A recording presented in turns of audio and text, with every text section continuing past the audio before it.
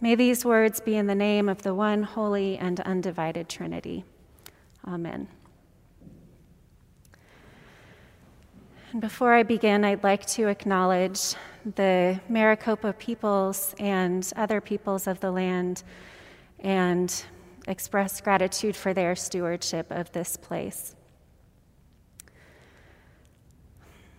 Today, at the beginning of Hispanic Heritage Month, we commemorate Oscar Romero and the martyrs of El Salvador. Oscar Onufo Romero y Galdames was born to a poor family in 1917 in El Salvador. He wanted to be a priest from a young age, and at first he was deterred by his family's desire for him to learn a trade and make a living. But his father eventually consented to him attending seminary, first in El Salvador and then in Rome. He was ordained in Rome in 1942 and soon after returned to El Salvador, where he served as a priest until he was appointed bishop in the 1970s. Now, El Salvador during Romero's life was characterized by a devastating gap in resources between those who controlled the land and those who worked the land. As we hear in our passage from 1 Kings today, we know that disputes over land have been around for a long, long time. And not just disputes, but the wealthy and powerful seizing even more for themselves from those who have little, whether it's Jezebel and Ahab, whether it's colonizing forces all over the Americas, or an oppressive government controlled by a handful of wealthy families, which is what we have in El Salvador. The country has rich farming land, and going back to the late 19th century, the government threw subsistence farmers off of their communal land holdings in order to grow coffee as a major cash crop. By the time Romero came around, the situation had devolved into extreme poverty for farmers and other workers, and any attempt by the impoverished to speak out or rebel against this arrangement was severely squashed by the Salvadoran army. Tensions grew between the government and any other kind of group seeking to take control of resources, regardless of whether they used violent or peaceful means. So fast forward to the 1960s, when clergy in El Salvador and other Central and South American countries were beginning to have conversations with campesinos, with farm workers. And they were beginning to ask the question together, what makes the good news good for poor and oppressed people? There was a growing conviction that the saving good news of Jesus Christ could not just be about a spiritual reality that would benefit them in the next life, but that there is good news for their lives here and now, and the gospel compels us to action. Small communities of campesinos led by priests began reflecting together on Scripture and listening for what kind of life they were called to through the gospel. These reflections began to result in actions, such as workers demanding more equitable pay and better work conditions, and speaking out against the oppressive tendencies of the wealthy and powerful. So it is in this setting that Romero found himself, a conservative, loyal to the positions of the Roman Church, which enjoyed a comfortable relationship with the Salvadoran government and avoided anything that looked like political involvement. He wrote scathing criticisms of other clergy and movements that got the church involved in political action, and he critiqued the political activists as rebellious against the church and in error in their reading of the gospel. But as Romero grew deeper into pastoral relationships with the people of El Salvador, he was moved to compassion by their living conditions and their suffering.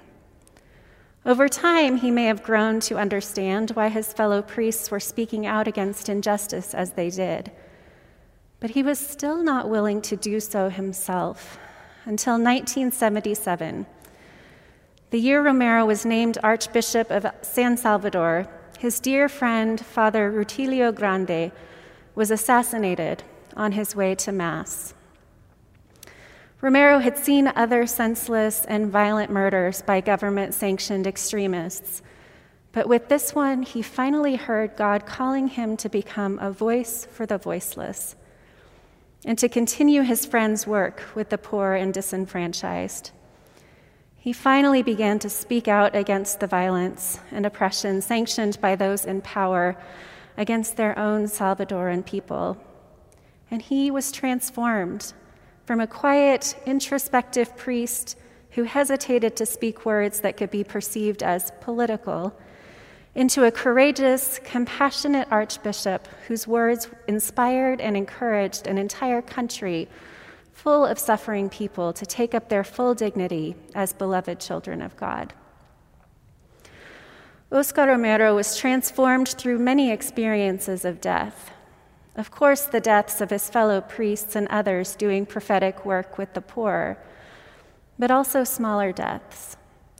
Anytime one has to repent and change course, to say, my approach or my convictions were wrong before, it can be like a death. Moving from being a conservative, loyal priest, highly regarded by the church and the government, to being a loud troublemaker can be like a death. It's a change in identity, of how one thinks about themselves, how others think about them. Even getting into the grit and mess with people who are suffering, allowing oneself to feel compassion for another in their pain, is the death of comfortable, safe distance. But letting go of what has been before the death, rather than clinging to it, it makes room for something new and powerful and filled with the Holy Spirit. Oscar Romero and the martyrs of El Salvador, the 3 nuns and a lay missionary in 1980, the 6 Jesuits and their housekeeper and her child in 1989, all of these people have stories of courageous and prophetic service among the poor, and all of them were killed violently. And they all knew that they were at risk of losing their lives as a result of their faithfulness to the gospel. Oscar Romero was afraid at times, but his life and words echo Jesus's from today's gospel. Quote, "Those who, in the biblical phrase, would save their lives, that is, those who want to get along, who don't want commitments, who don't want to get into problems, who want to stay outside of a situation that demands the involvement of all of us, they will lose their lives. What a terrible thing to have lived quite comfortably with no suffering, not getting involved in problems, quite tranquil, quite settled, with good connections politically, economically, socially, lacking nothing, having everything. To what good? They will lose their lives." I wonder what kinds of smaller deaths we here today have experienced or might experience that lead to transformation. In what ways might we be called out of comfort to get involved in problems, to interact with suffering, to repent, to lose our comfortable lives for the sake of the gospel, and thus keep them for eternal life? On March 24th, 1980, Oscar Romero had just preached and was behind the altar celebrating Mass when he was shot by forces that were trying to silence the gospel. He was in the act of giving away the crucified and resurrected Christ, whose love for everyone, especially the poor and dispossessed, gave Romero the heart to follow and serve him, gave him the courage to be a voice for the voiceless, and gave the people of El Salvador the knowledge that they are loved and worthy of dignity and freedom. For unless a grain of wheat falls into the earth and dies, it remains just a single grain, but if it dies, it bears much fruit. Amen.